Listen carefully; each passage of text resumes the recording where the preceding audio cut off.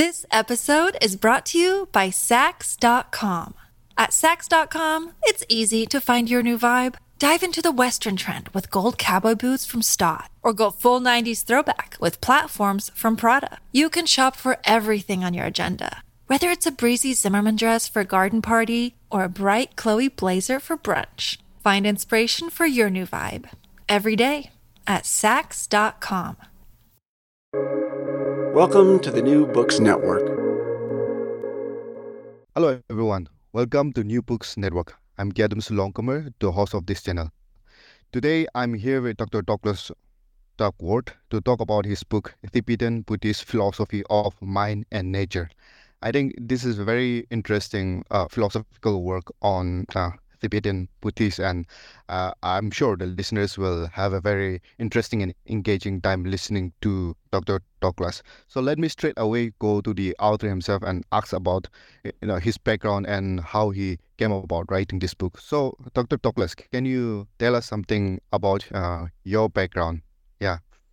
Okay, thank you, Dr. Longkumar, and thank you for having me.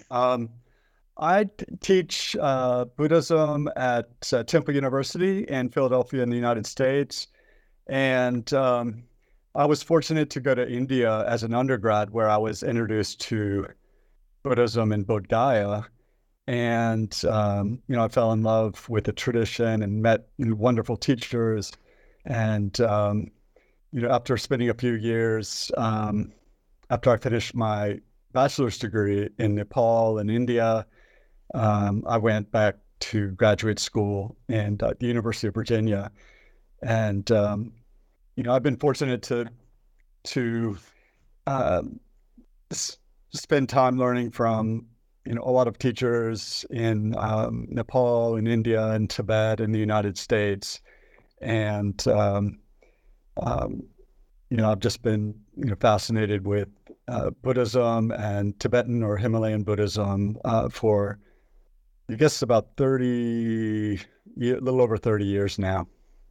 Oh yeah, that's really interesting. Yeah. So this work, as you've told me, you have background in Buddhism and going around the Himalayas, and also obviously there is that background to you of looking and studying and understanding, trying to understand Buddhism. But particularly coming to this book, how did this book come about, the idea for this, and how did the idea for this book started? Yeah. Right. I guess when I was an undergrad, when I first became interested in Buddhism, it was through a philosophy class. And I'd always been interested in philosophy broadly. And when I learned about Buddhism, I just dove in, was very interested in learning more. And, 30 years ago, there wasn't as many books available in translation. But now, there's a lot of things, good translations available. I think our understanding is getting better. Tibetan and Buddhism in the Tibetan language is really rich. And, I thought the time was right to try to give some type of broad overview of Buddhist thought and practice, because a lot of the studies that I'd seen were, on particular historical figures, particular texts, particular traditions, and that's great. But I thought it would be helpful to try to synthesize these traditions and think about what issues are at stake, particularly for a broader audience that is coming from a philosophical perspective, but also for people who are Buddhist practitioners, as well as others who are based in a particular tradition and want to see how that particular tradition is contextualized within both the broader Buddhist world and also the broader kind of intellectual conversations around Buddhist theory, Buddhist practice, how these relate. So I thought, since I had tenure at my university and I was on sabbatical leave, and I'm on sabbatical now again, so it's been 7 years. I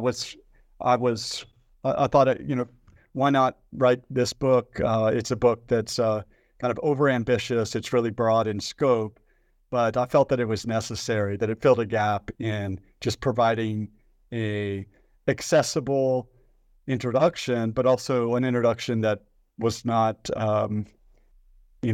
solely on the surface, but really got into some of the kind of deep issues and difficult points in Buddhist traditions as they are practiced in the Himalayas and in Tibet in particular. Yeah, that's quite interesting because I think as I also came to this book, someone who is actually beginning to look into Buddhism, who is from anthropology background. I also have a background in philosophy. We know Buddhism from a general point of view, but then looking at certain particular branches of Buddhism, and specifically Tibetan Buddhism, because there are so many branches, texts, teachings that are there, and to actually kind of have an idea of what kind of discussion and the branches that are there, the discussion that are going on. I think for me personally, I think it has been a really robust work in that sense. So the way you have described it, I think it really kind of caters to the way you have thought about it and the way you kind of envision this book to be. So that's quite really interesting. Yeah. Right. What helped me was carry on. My dissertation, and which became a book called Mipam on Buddha nature. So Mipam was like a late 19th and early 20th century figure. So he was quite late in the 1,000-year trajectory of Buddhism in Tibet, and he really synthesized a lot of these traditions. And I translated another text by one of his students, actually his student, Pubatuku or Putrul, called Distinguishing the Views and Philosophies. And in that text, he just shows a range of positions on different topics. I was really surprised. I was like, wow, this, all of this is called Buddhism. All of this is called Tibetan Buddhism, but there's so much diversity. These traditions are so different that it was fascinating to me. And he was at Nyingma, and he was showing the different, assertions on different philosophical points by these different traditions like the Kagyu and Jonang and Sakya and Gelug in particular. So that really was kind of the background that kind of enabled me through kind of working through those texts and his teacher's teacher, Mipam, in particular, that set me up to try to tackle this book that looked beyond sectarian traditions, but what looked at kind of a variety of approaches, but trying to kind of look at the core issues that are enlivening these debates and try to put it in conversation with as you said, philosophy more broadly on a global scale. Yeah, that's quite interesting. Yeah, so moving into the contents of the book, you mostly talk about the mind, language in the world and the interconnectedness to this. And in the introduction, obviously, you introduce from which perspective you're looking at it from and the people that you're looking at it from, and specifically the Madhyamaka, Yogacara, and you're looking at also Nagarjuna, the aspect of emptiness, the ultimate truth, the middle way, and all of those aspects. So can you give a short introduction to what actually all of these concepts are and what actually are you kind of specifically delving into? Yeah. Right. So I struggled with, how I would voice the book. And initially, like I was thinking about constructivism and realism. Like these are the two themes that I wanted to show that are interrelated. And as you said, Madhyamaka and Yogacara, those are the two main Mahayana philosophical traditions from India. And, but Madhyamaka, there's many different ways that gets interpreted, the middle way, and also Yogacara, there's many ways it gets interpreted. And so I really struggled with how to do this. And also constructivism, that could also be a Madhyamaka tradition. It could also be a Yogacara tradition. So it didn't really pair well. But the Tibetans, they talk about the two chariot traditions, the Shingda Ni. And these are two, like mind only and Madhyamaka. And I decided that, that contrast would be good, although mind only tends to get a bad a bad reputation in Tibet is kind of like as a inferior philosophical tradition to Madhyamaka. But at the same time, that's the indigenous language that was used in Tibet. And but I didn't want to just stick with the indigenous language alone because I had to translate too. And so I thought about the terminology of phenomenology and ontology as roughly corresponding to the kinds or the styles of analysis that are done by Madhyamaka. That's primarily about ontology and deconstructing essences, deconstructing being or what is, primarily oriented towards objects, and mind only or Yogacara being more attuned to phenomenology and looking at phenomena, appearances, the mode of what shows up in a lived world, and primarily taking the starting point of subjects. So again, phenomenology is also a disputed term in English and Western European traditions as well. And so I think I struggled with, well, should I use phenomenology? Am I kind of making things more muddled? But then I realized that these terms are contested, and they're contested just like mind only and Madhyamaka are contested in the Buddhist world. And so it actually makes sense to try to put these in conversation and not really try to map one of them on the other, but just talk about these family resemblances between these and how some of the synergy between these two modes of analysis, and how they're complementary and even mutually entailing, kind of animated my decision to use these terms. So that is what I set up in the introduction, trying to thinking about method and how I can how I can structure this conversation in broad strokes, but also to be kind of honest to the particular traditions, and in particular the Tibetan traditions that I'm primarily focused on. Yeah, I actually, yeah, that's quite interesting. So, moving on, you actually talk about in the preceding chapter, you talk about the aspect of mind only, and then kind of delve into the aspect of the object and the subject, and trying to understand this aspect. So, can you give us an overview of what actually this discussion is all about? And in the subject of phenomenology and ontology, where does this fit, and this understanding of the nature of the reality, the world, and the being, how does this understanding fit in this perspective? Yeah. Right.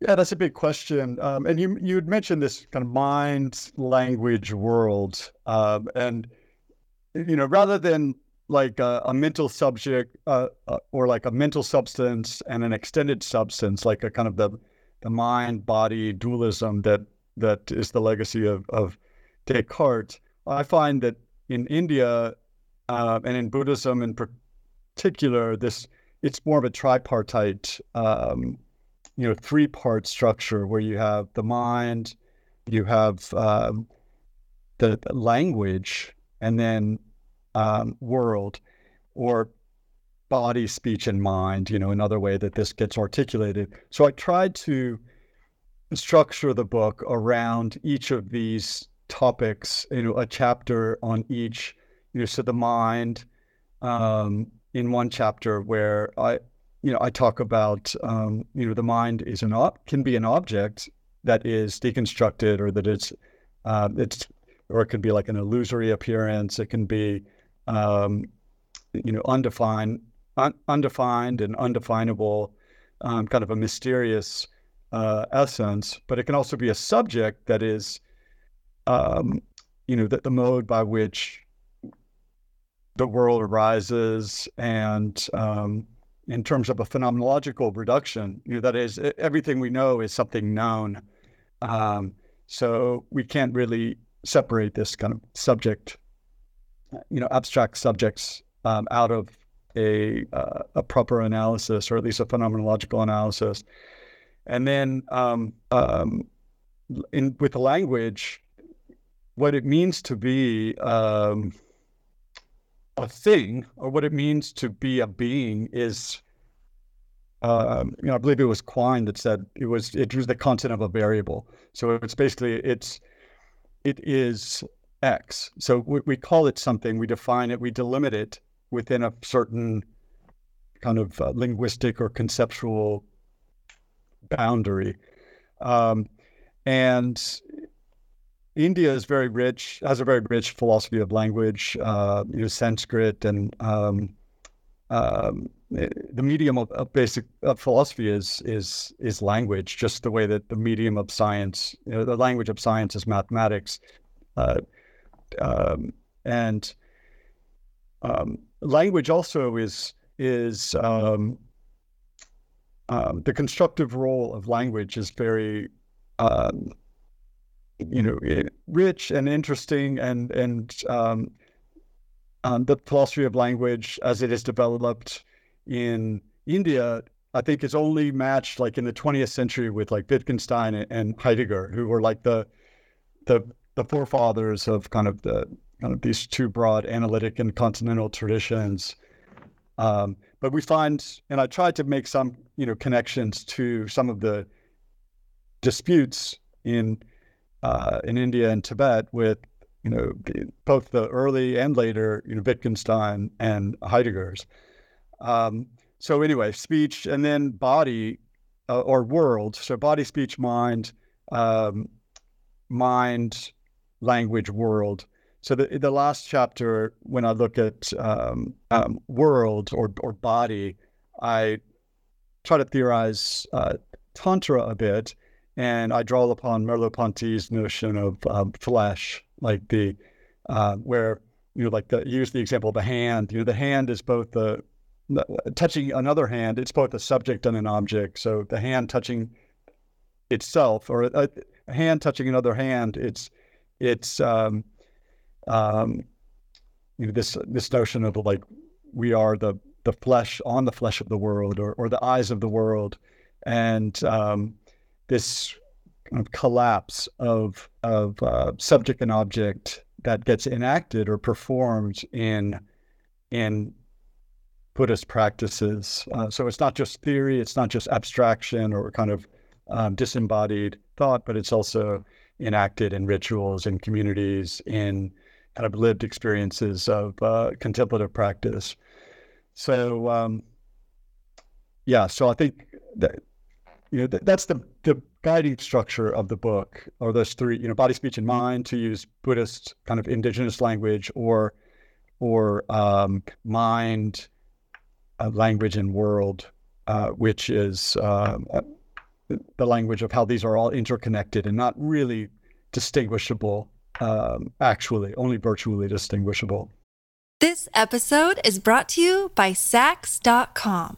At Sax.com, it's easy to find your new vibe. Dive into the Western trend with gold cowboy boots from Stott, or go full 90s throwback with platforms from Prada. You can shop for everything on your agenda, whether it's a breezy Zimmermann dress for a garden party or a bright Chloe blazer for brunch. Find inspiration for your new vibe every day at Sax.com.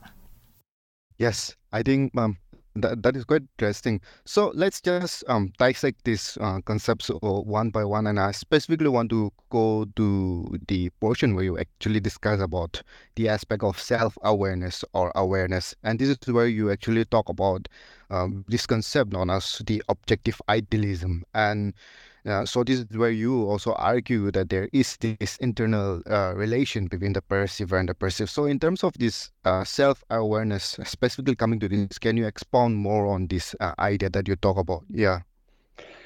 So that term self-awareness, has a lot of different meanings, or swasamvedana, swasamvitti in Sanskrit. It obviously doesn't mean an awareness of self, right? Because the Buddhists are, anatmavada, right?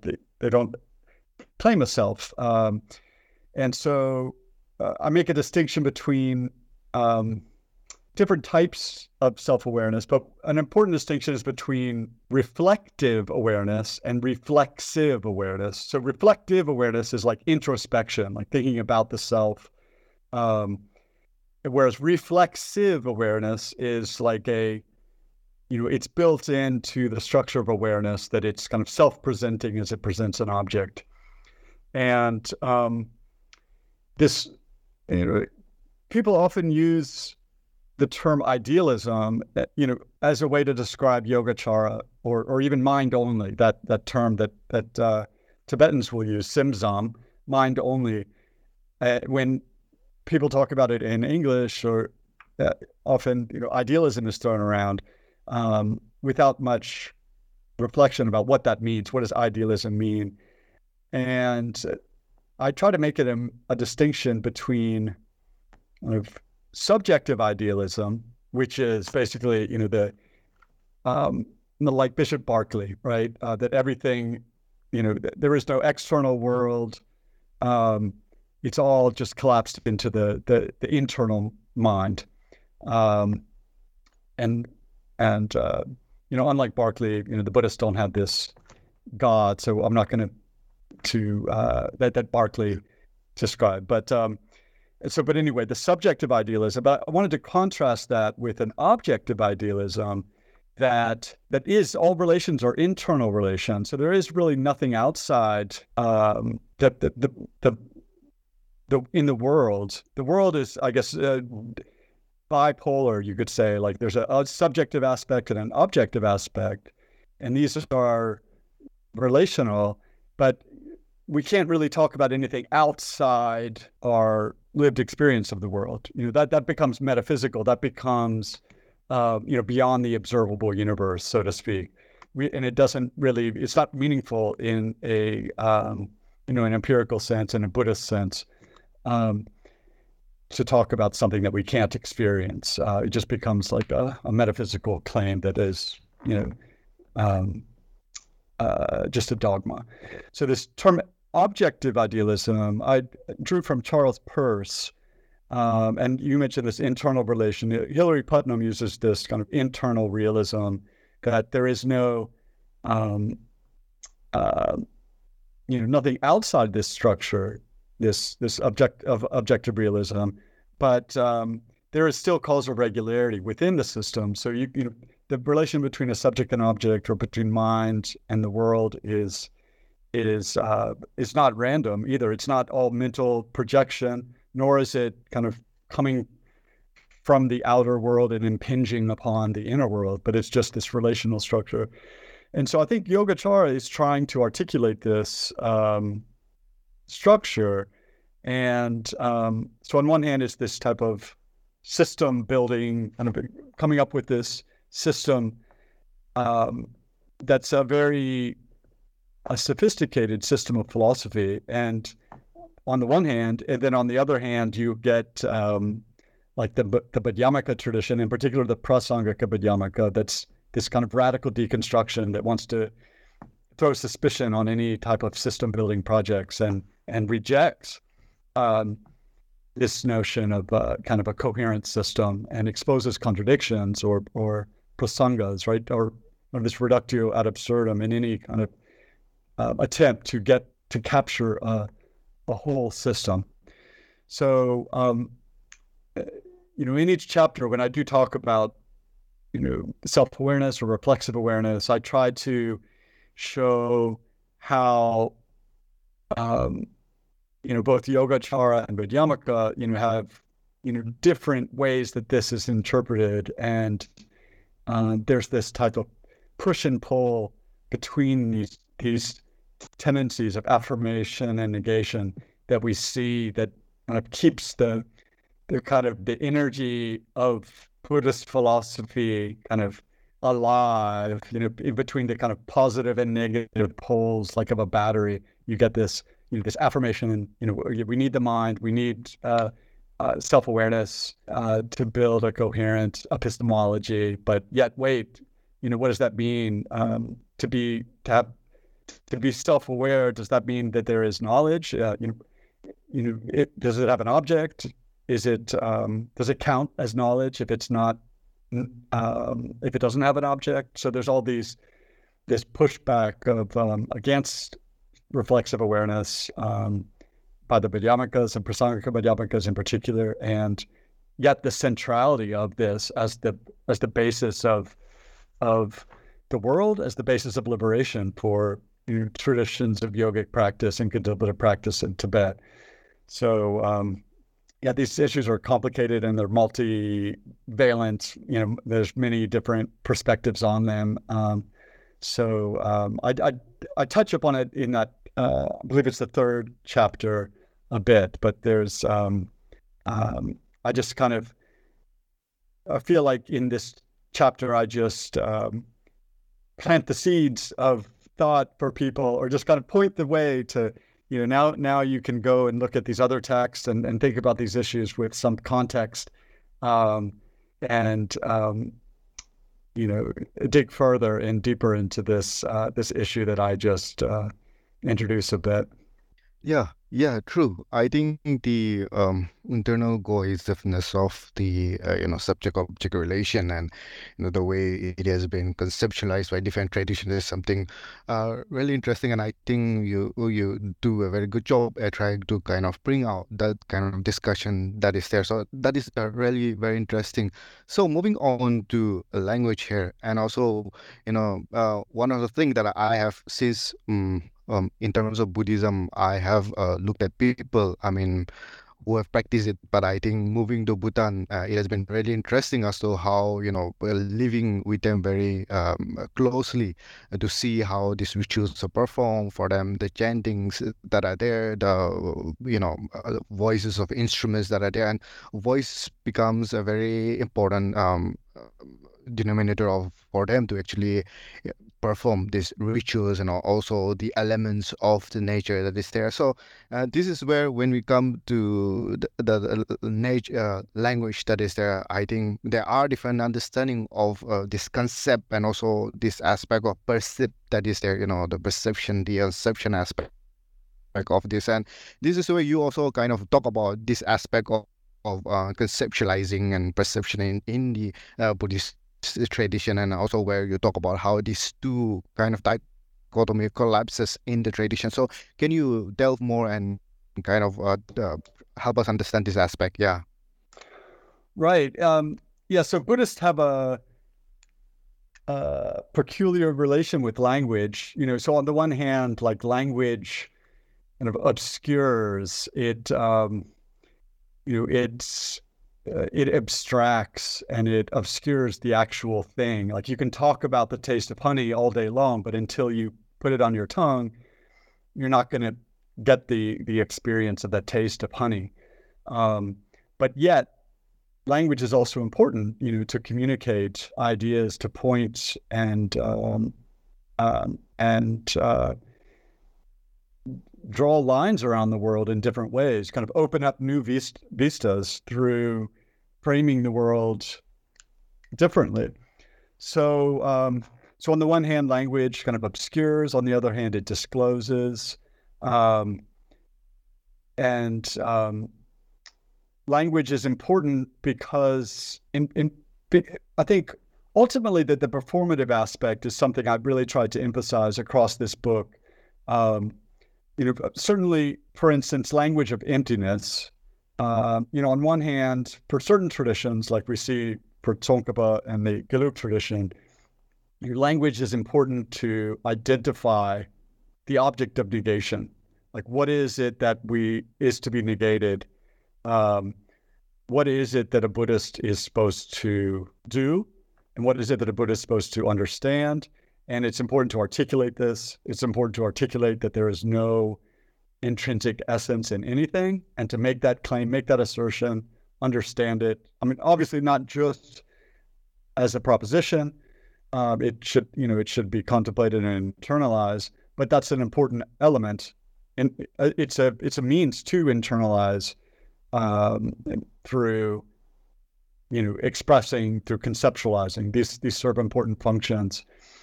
But at the same time, language is not simply about propositions, but it's also, we have Austin's, speech acts. We have illocutionary denials and locutionary denials. We have,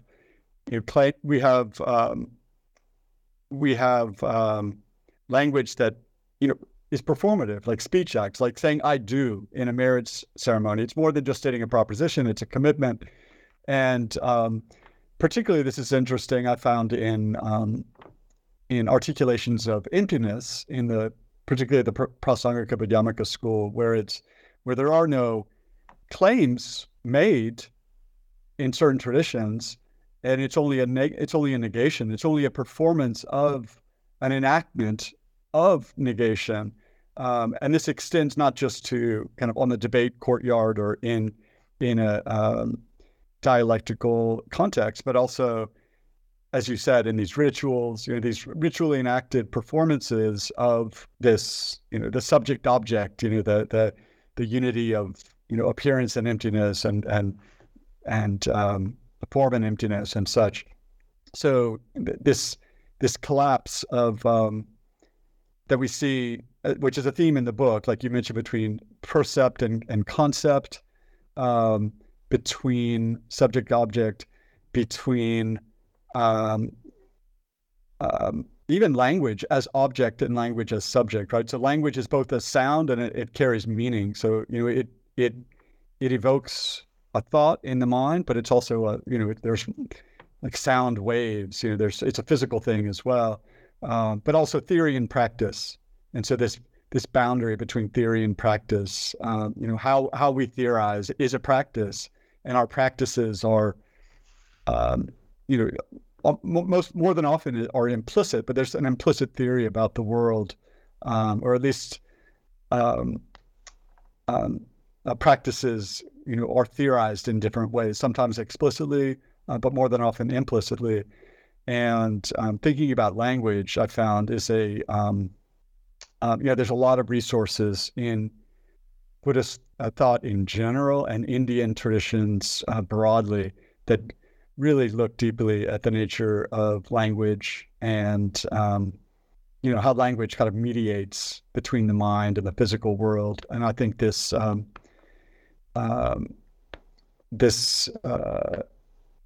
chapter, I guess it's chapter 4, where I discuss language. I talk a little bit about these, the background in different theories about language, and how they influence an ontology in a way that can be seen to kind of correspond.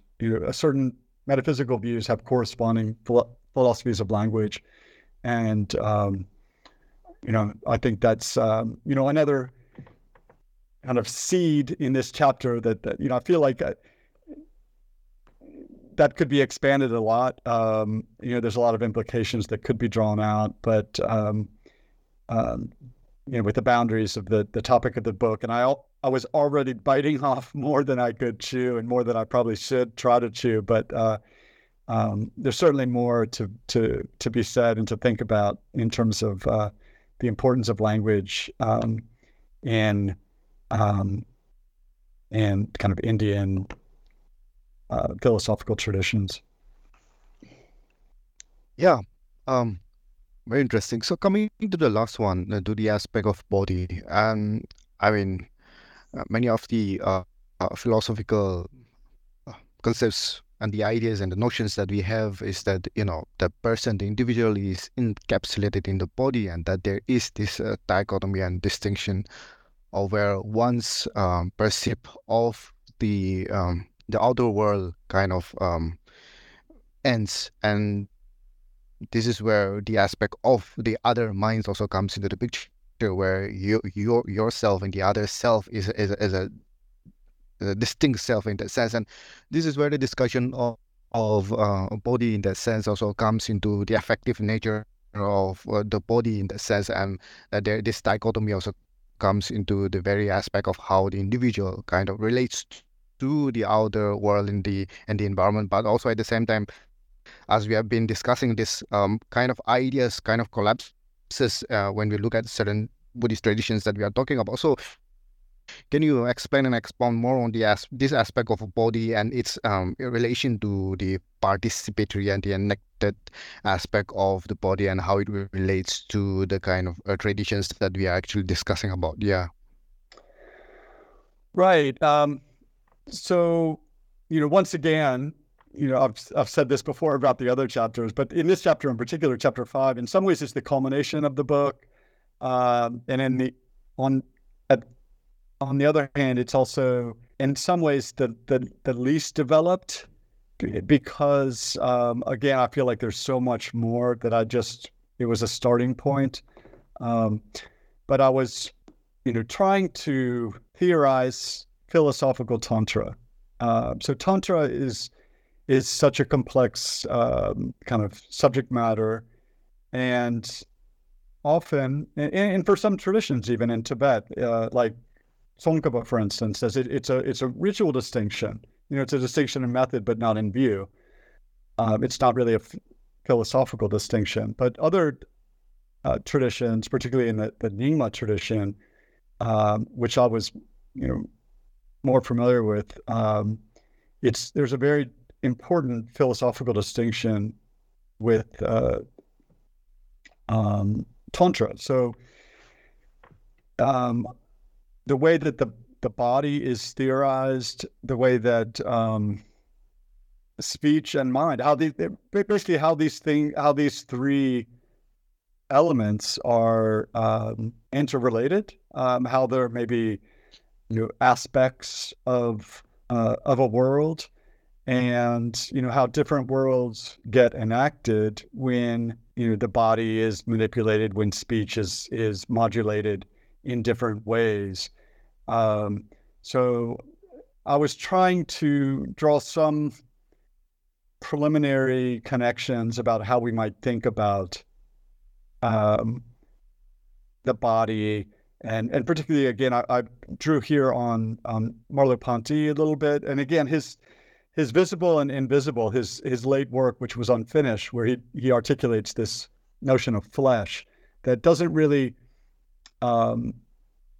get really clarified, because it's this unfinished work, and he was drawing from Heidegger, who didn't really articulate the body, but I think inspired a lot of phenomenologists to think about embodiment, and particularly environmental philosophy. I think ecological thinking, deep ecology, we get this interrelation of body, kind of this extended body, the extended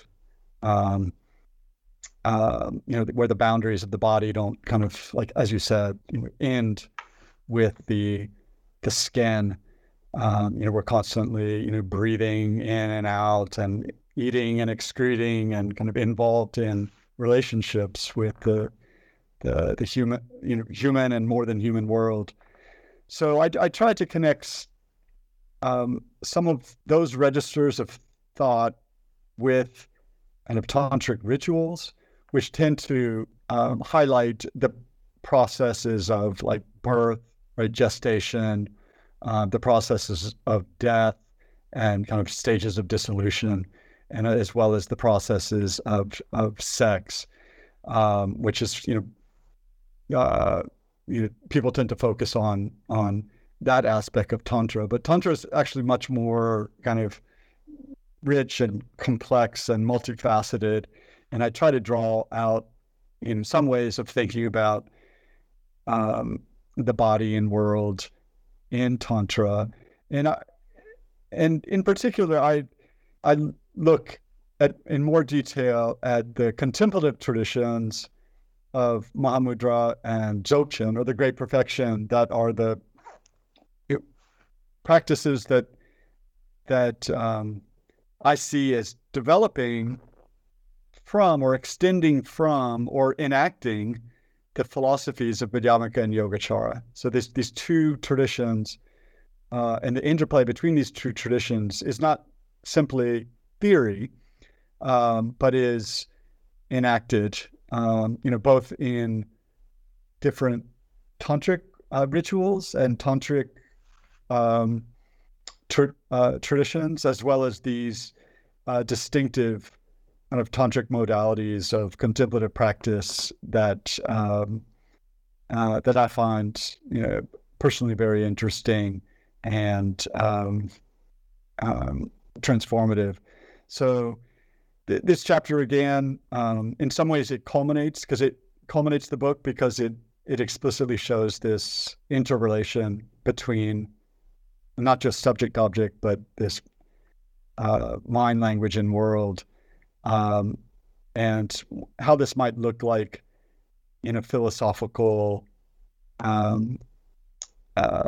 lived experience in these traditions. So again, it was kind of preliminary. I'm hoping people will take the threads that I put out there and in these seeds and plant these seeds or weave these threads into kind of a more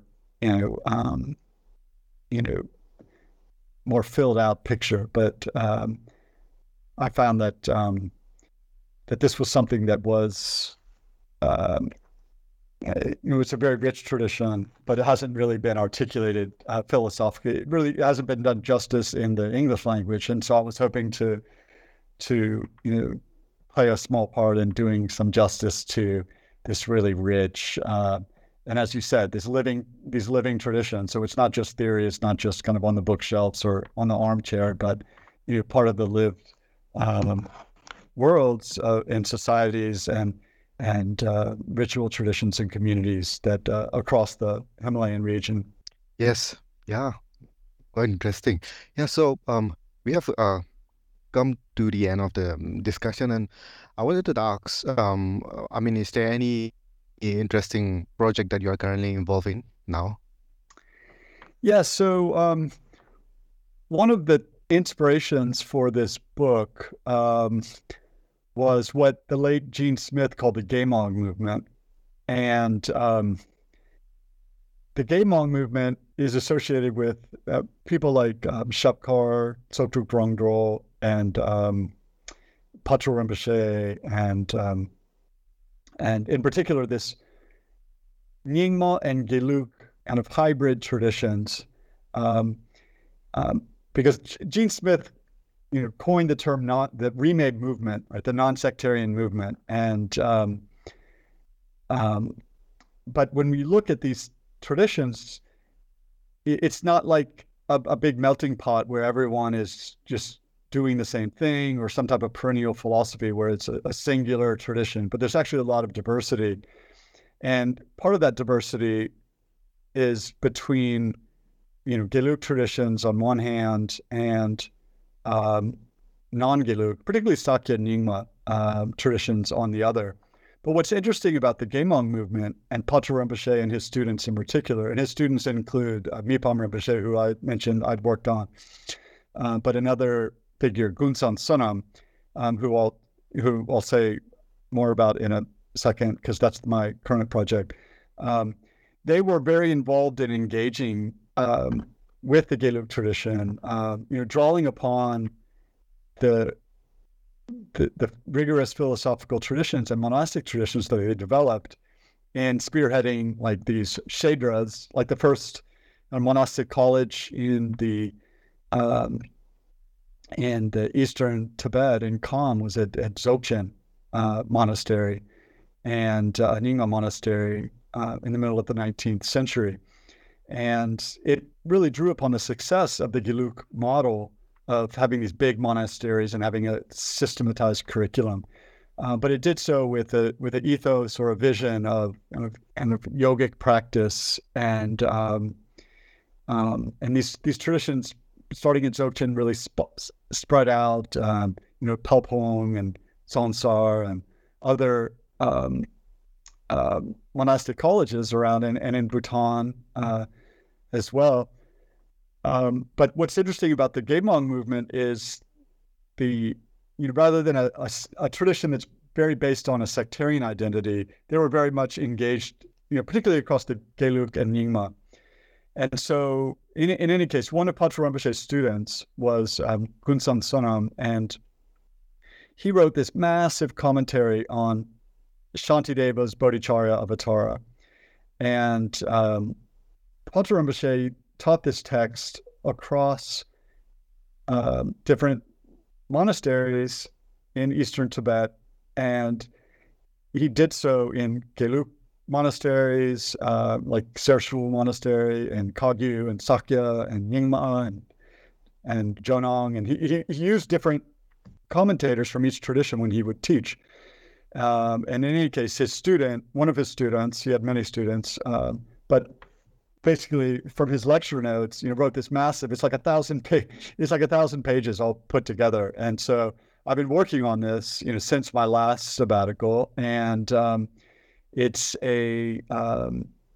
did publish, his 9th chapter. He broke it up into, actually 3 separate commentaries, but he wrote a separate one on the 9th chapter, which I published as The Profound Reality of Interdependence, which really takes a Gelug, Tsongkhapa influenced interpretation of the 9th chapter, which is all about Madhyamaka.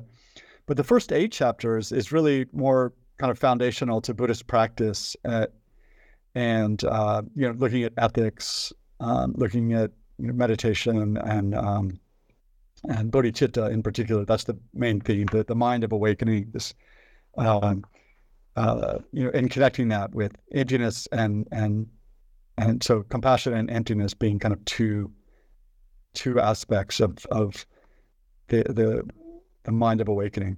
So in any case, I've been working on this translation, and it's supposed to come out, in a year and a half. So it's at the publishers now, but it's really been great because he really, in my mind, brings together the great perfectioner Dzogchen and kind of mind training of which is an important tradition in cultivating kind of bodhicitta from the ground up, so to speak, and really embraces kind of a broad vision of Buddhist practice. And in this text, Shantideva in particular was a master of poetry, a master of philosophy, and a master of kind of articulating a comprehensive vision of Mahayana Buddhism. And so this text is both a short kind of wisdom literature in aphorisms and short statements that condense in these and essentialize the essence of Buddhist practice, but they're also embedded in this kind of textual universe that Kunzan Sonam cites texts from across the canon, hundreds of sutras, hundreds of shastras, and really ties them together in a very beautiful way. So I'm excited about this text, and I'm excited about being able to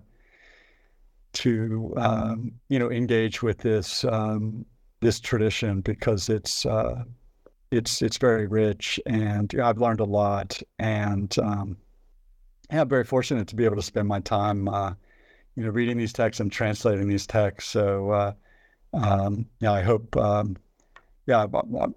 I hope someone reads it. I'm glad to hear that you read this, Buddhist Philosophy of Mind and Nature. But it's always nice to have conversations about